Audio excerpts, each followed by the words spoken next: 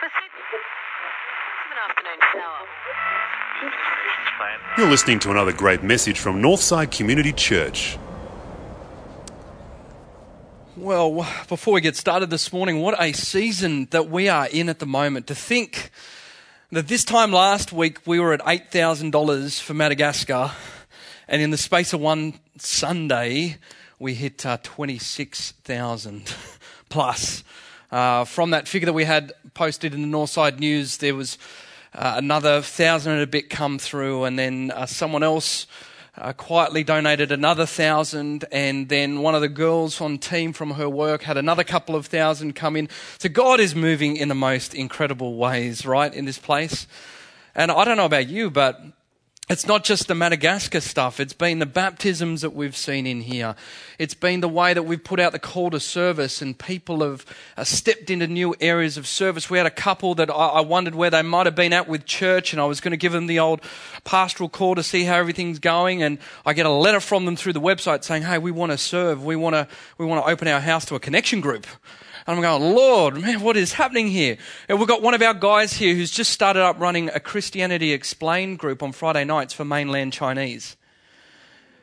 And he has been partnering with another one of the girls from Northside here, and she's been translating for him to this group. And they've just been doing life with a bunch of people that are non-Northsiders and just hanging out on a Friday night. And he said, "Sam, can we do this?" And I went, "Well, we're not using the urban garden for anything else. The youth are downstairs, but yeah, if they've got teenagers, send them down to youth and we'll do that." But you know what I'm saying? Like, we can't wait over the coming months to be sharing these stories with you guys about the way that God is moving among us. And the team is just, we're just going out of our minds, aren't we, Mikey, in terms of the way that stuff is happening here. It's an exciting time to be part of Northside. So keep your eyes open, guys, at what God is doing amongst us. Let me pray, because we're going to talk about wisdom, and I don't have any, so we're going to get it from the Lord. Father, this is your book, and this is your wisdom. And so just help me by the power of your Holy Spirit to expound this and to deliver this. I'm just a mail boy, and I'm just asking that you would deliver it to us, that hearts and ears would be open right now for those that would receive it. And that, Father, we might dare to believe that these seeds of wisdom being sown have the power to change us for the rest of our lives.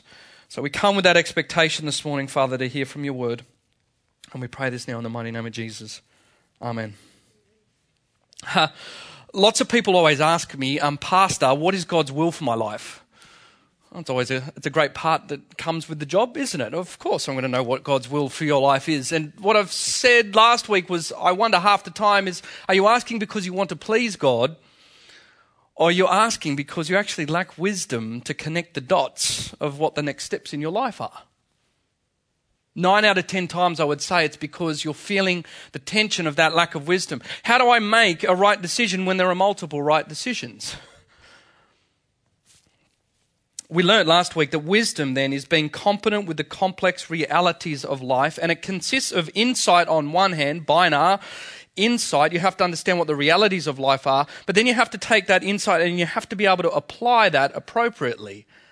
So to sum it all up, I said that the insight is knowing that tomato is a fruit. Wisdom is not putting it in fruit salad.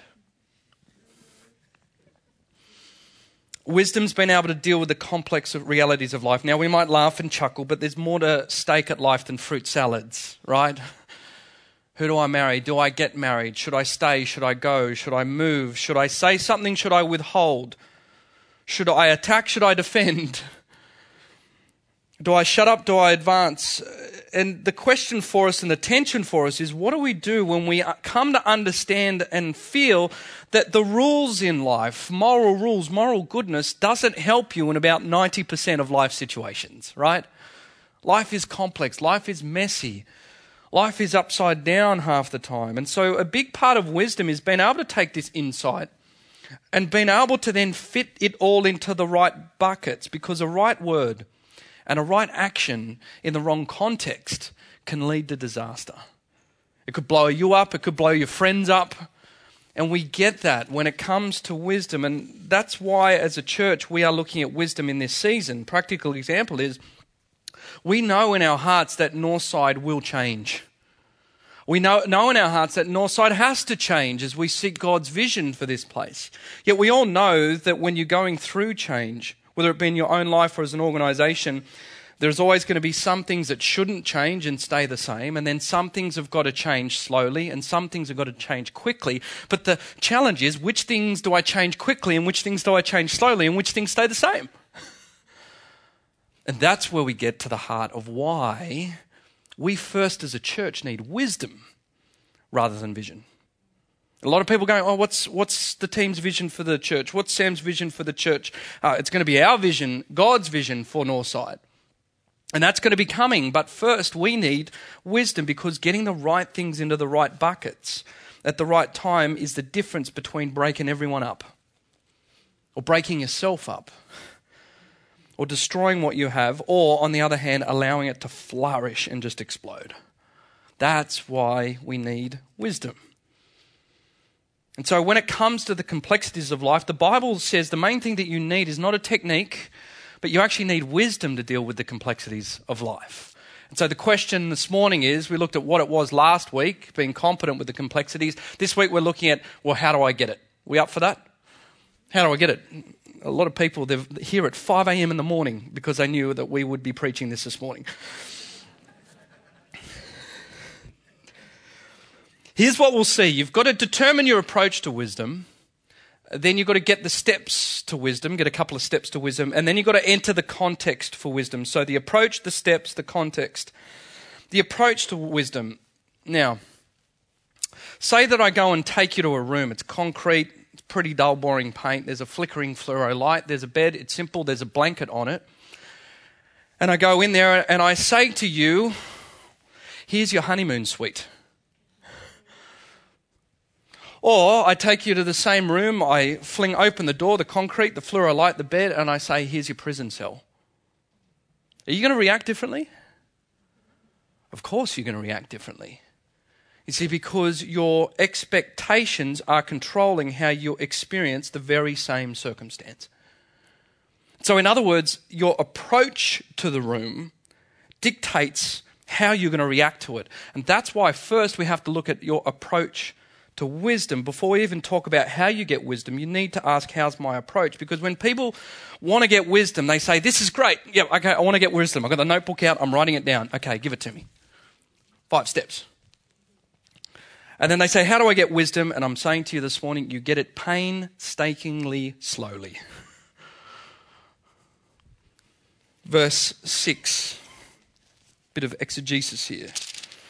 In all your ways acknowledge him, and he will make your paths straight. When you read through the book of Proverbs time and time again, you'll see that it talks about life as a pathway. That it's a path. Wisdom is, and here's what it's meaning. Wisdom is a pathway, not a door. Walking a pathway is done by steady, repeated, boring, repetitive, small actions. In other words, who you become becomes a byproduct of some minute micro decisions all throughout your life. Little choices, little attitudes, little disciplines. And life, according to the Bible, is this long road of left, right, left, right, left, right. Because it's saying wisdom is a pathway, not a door. And so how well is this going to go in Dymocks this week if I wrote life is a pathway, not a door? You know, there are row after row of books there in the self-help section. You know, I went to Dymocks. I said, can you point me to the self-help section? And the guy said to me, if I do that, it'd defeat the purpose.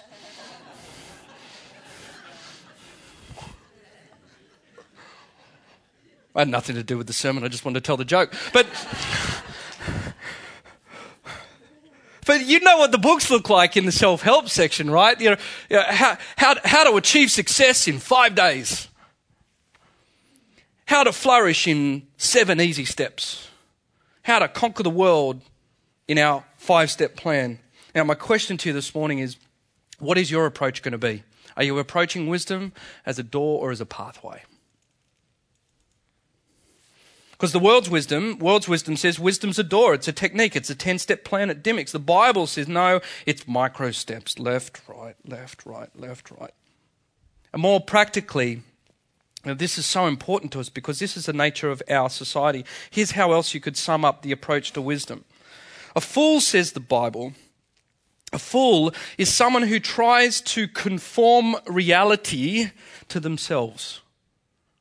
A wise person, says the Bible, is someone who tries to conform themselves to reality. You see the difference?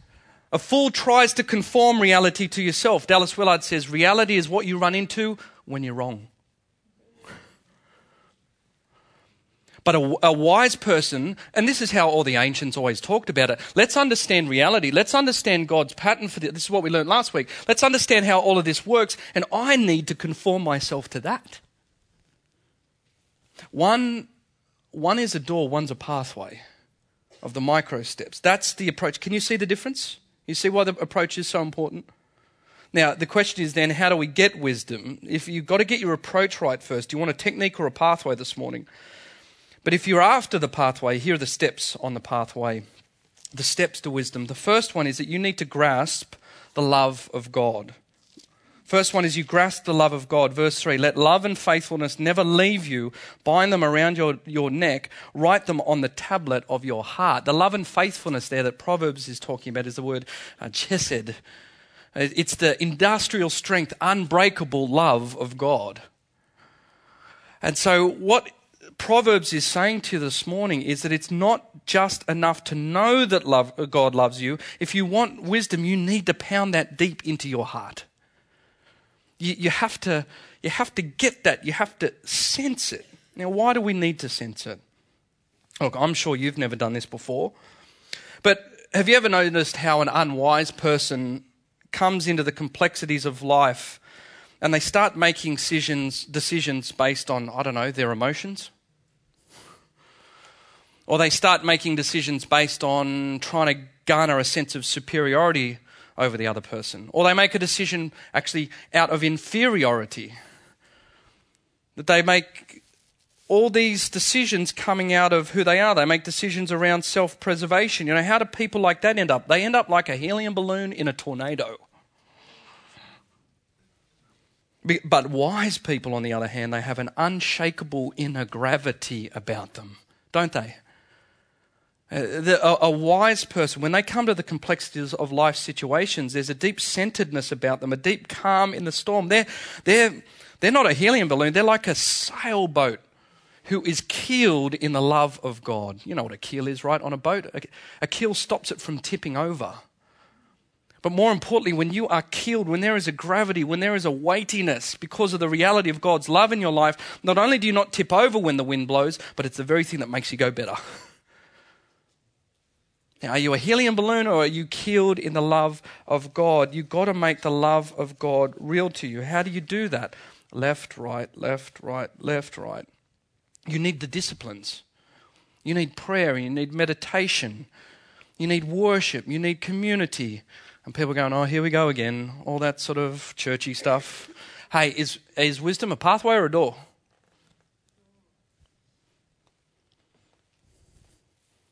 So for you and I this morning, the problem is not knowing that God loves us. We all know that God loves us. It's not real to us. I was just thinking then, here's what I mean by real, not the notes. I was sitting there during communion and my dad's a couple of rows back in the congregation and I can smell his aftershave.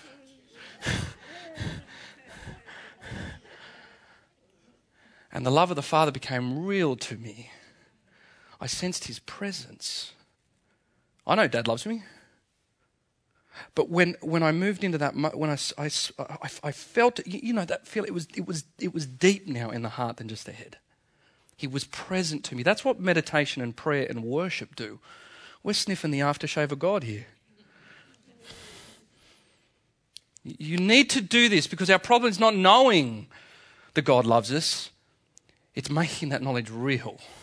That's the first step. You've got to grasp the love of God. But here's the second step. You need to grasp who you are. Verse 5 of Proverbs 3 says, trust the Lord with all your heart and lean not on your own understanding. Another great verse in number 7, do not be wise in your own eyes. Bluntly, let's just talk real here. Bluntly, the biblical principle of Proverbs is this. If you think that you're wise, you're a fool. And if you get a sense that you're foolish, then you're actually wise. That is the upside down nature of God's word and of Proverbs. If you think that you're wise, you're a fool, says Proverbs. And so being wise, as we learnt last week, is having insight into reality. From last week, it's understanding that oil heaters are hot. It's understanding the reality of life, but most importantly, it's not only understanding the realities of life, but as we expand on this, wisdom is understanding who you are. What are my flaws? What are my deep challenges? What are my blind spots? What are my sins? What are my sensitive spots? What are my areas of foolishness? All the sorts of stuff that your mum or your dad's been telling you for years. And you know, the irony is that we can never really be told what those flaws are. You need to be shown. That's why, look, we don't major on having to drum it into you what your sins are. I'm perfectly aware of what my sins are in church on a Sunday morning. But more importantly, you're not going to learn by getting told by the preacher or by someone else or your mother or your father. You have to be shown. That's why experience is such a valuable part of life, because reality is what you run into when you're wrong. So in other words, unless you come to a clear grasp of your flaws and your own brokenness and your blind spots and the ways you act, you're always going to be making foolish decisions. And so the second step to wisdom is a daily, ruthless self-examination internally. Now, here's why this is important not to do it by yourself. Here's why we talk about doing community. Here's why we talk about doing small groups. Here's why we talk about having mentors in your life, about being accountable, because the Bible says the fool is an individualist. Verse 7, do not be wise in your own eyes. So in other words, get the eyes of the people you trust around you to speak into your life. And that's how you can ensure that your self-examination is fruitful. And so the wise, on one hand, not only practice ruthless self-examination, but they actually foolishly invite others in to examine them also. They dare to go into community. They dare to open up. They dare to be accountable to people. Now, can you see here why it's so absolutely critical that you have step 1 down first? You've got to grasp what the Lord says about you. You've got to grasp the love of God. You've got to understand who He is, because if you don't grasp the love of God and how much He loves you, you are never going to be able to do step 2.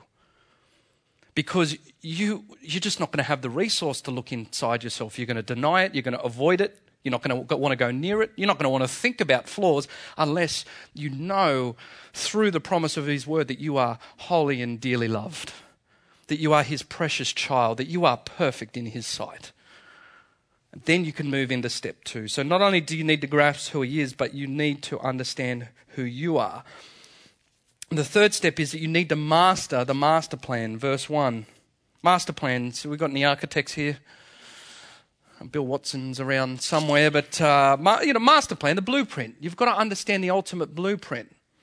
And that's what verse 1 is here. It says, my son, do not forget my teaching, but keep my commands in your heart, for they will prolong your life many years and bring you prosperity.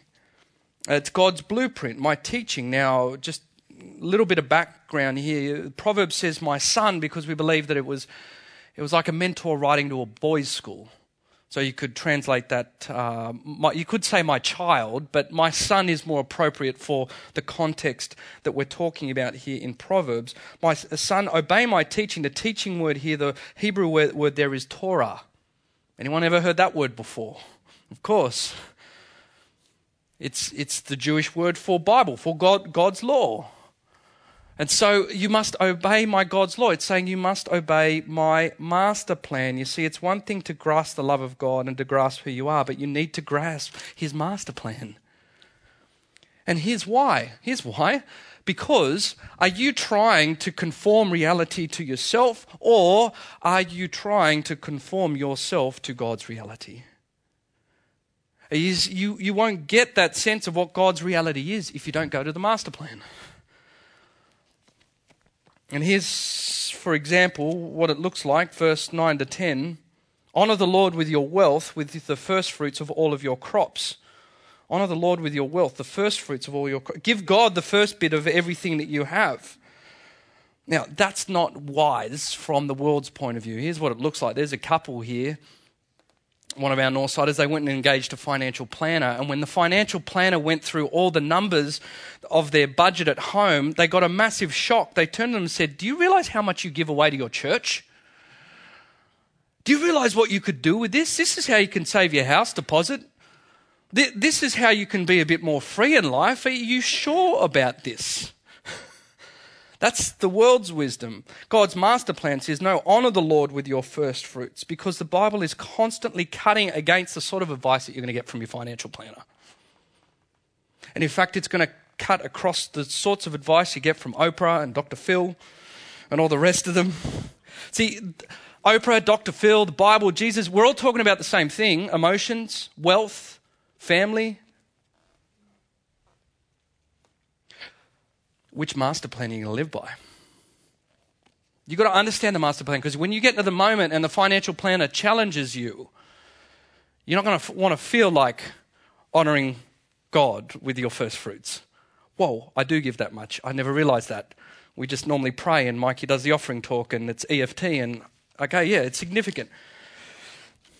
You've got to honour the master. You've got to grasp the master plan. They're the steps. But here finally, as we finish up this morning, it's not just about your approach. It's not just about some of those steps. But there's actually a context for wisdom that is almost like, it's like a bit of fishing line and needle through the beads that are the steps of wisdom in order to hang this stuff around your neck, if you get the analogy. I mean, if you don't have this next piece now, then it doesn't really matter in some respects whether you're grasping God, whether you know yourself, or whether you're mastering the master plan, because this thing is the thing that threads the whole lot together. And in fact, there are Christians that do those things in varying orders and varying degrees, and they're not wise. Because it's not just about the approach or the steps. There's a context for wisdom here that ties it all together. Verse 11. It says, "My son, do not despise the Lord's discipline and do not resent his rebuke, because the Lord disciplines those he loves. As a father, the son he delights in." Here's what discipline means. Do not despise the Lord's discipline. What it means is, if you want to have wisdom, you need to move into the context where you allow someone or something to cut across your will. That's what discipline is. And the principle there determines whether you want to treat wisdom as a technique or a pathway. You see, why do people hire personal trainers? I've talked about it in this context before. Why do people hire personal trainers? Because they understand that there's a big difference between hiring a personal trainer and grabbing the latest copy of Men's Health or Women's Health and trying to act out the 10 top tips to get you fab and fit this summer. People know that the techniques often fail, and so they go and get a personal trainer. Why do the techniques fail? Because when you approach wisdom as a technique, who's in charge of the technique? You are. You're the one in charge. And there's a great weakness now when you're in charge of the technique. But when you move into the context of wisdom, into discipline, when you allow someone or something to cut across your will, you do things you never thought possible because you don't want to do it. One more repetition, but I don't feel like it. One more repetition, but I don't feel like it. One more, oh, I did it. Oh man, my arms are sore. Oh, I'm growing. Now, seriously, if God has so ordained the patterns into personal trainers in reality, don't you think he's ordained it into his spiritual reality? Christian, how do we seriously think that we're going to grow and be wise and develop spiritual biceps if we are not moving into the context in which God says things by his master plan for us to do and we don't feel like doing it, but we do it anyway? You need to move into the context of discipline, because wisdom grows in the context where you don't feel like making the wise decision. That's how you know you're making wise decisions most of the time, by the way. It's not what you feel like doing. And so what it means for you this morning, are you putting yourself in the same context for growth as you are with your personal trainer or your financial planner? And here's the thing, even Jesus did that, right? In the garden, he's praying on a rock and he says, "Father, if it's possible, this is going to hurt.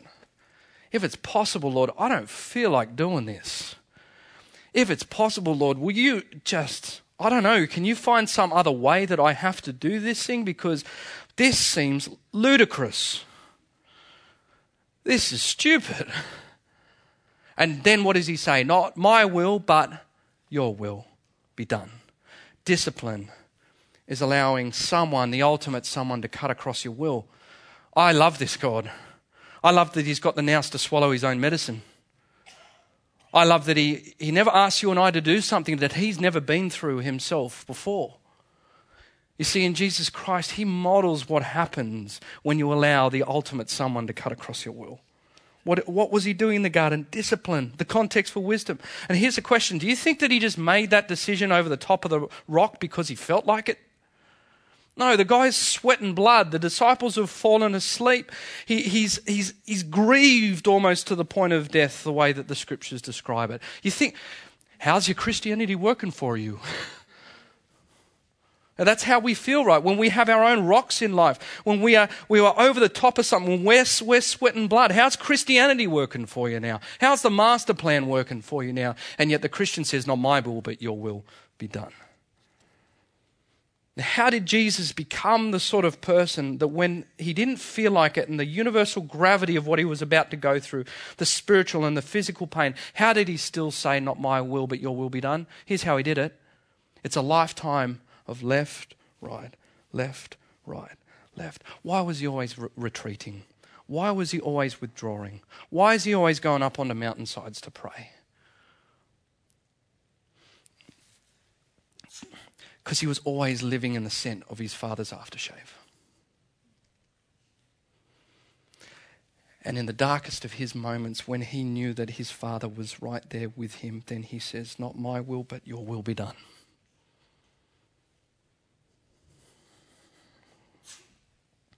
Only in Jesus, folks, do we see the perfect model of someone's approach to wisdom. Only do we see someone who grasped the great love of God, who grasped who he was, and grasped the master plan, and didn't refuse the discipline or resent the discipline of his father because he just trusted in the one, as we say by the hymn, who is immortal, invisible, God only wise. That he veiled his divinity in order to live out his humanity, that even Jesus Christ had to go through the great mystery that is wisdom this side of heaven. That even he was veiled from the master's great grand plan in the garden, and yet he chose to live by its principle. Would you like to know how to get that sort of wisdom this morning? How do you get it? Painstakingly slowly. It's not going to be a bestseller, by the way, at Divix this morning. But can we see in him, can we see that it's already been proven for you and I, that if we get our approach right, that if we stop trying to conform reality to ourselves, if we start trying to conform ourselves to his master plan, if we get who he is, who we are, who his master plan is, and if we move in and under his discipline, he will create you to be the sort of person where this wisdom just naturally flows from who you are. It's possible if you dare move into that this week. Let's pray.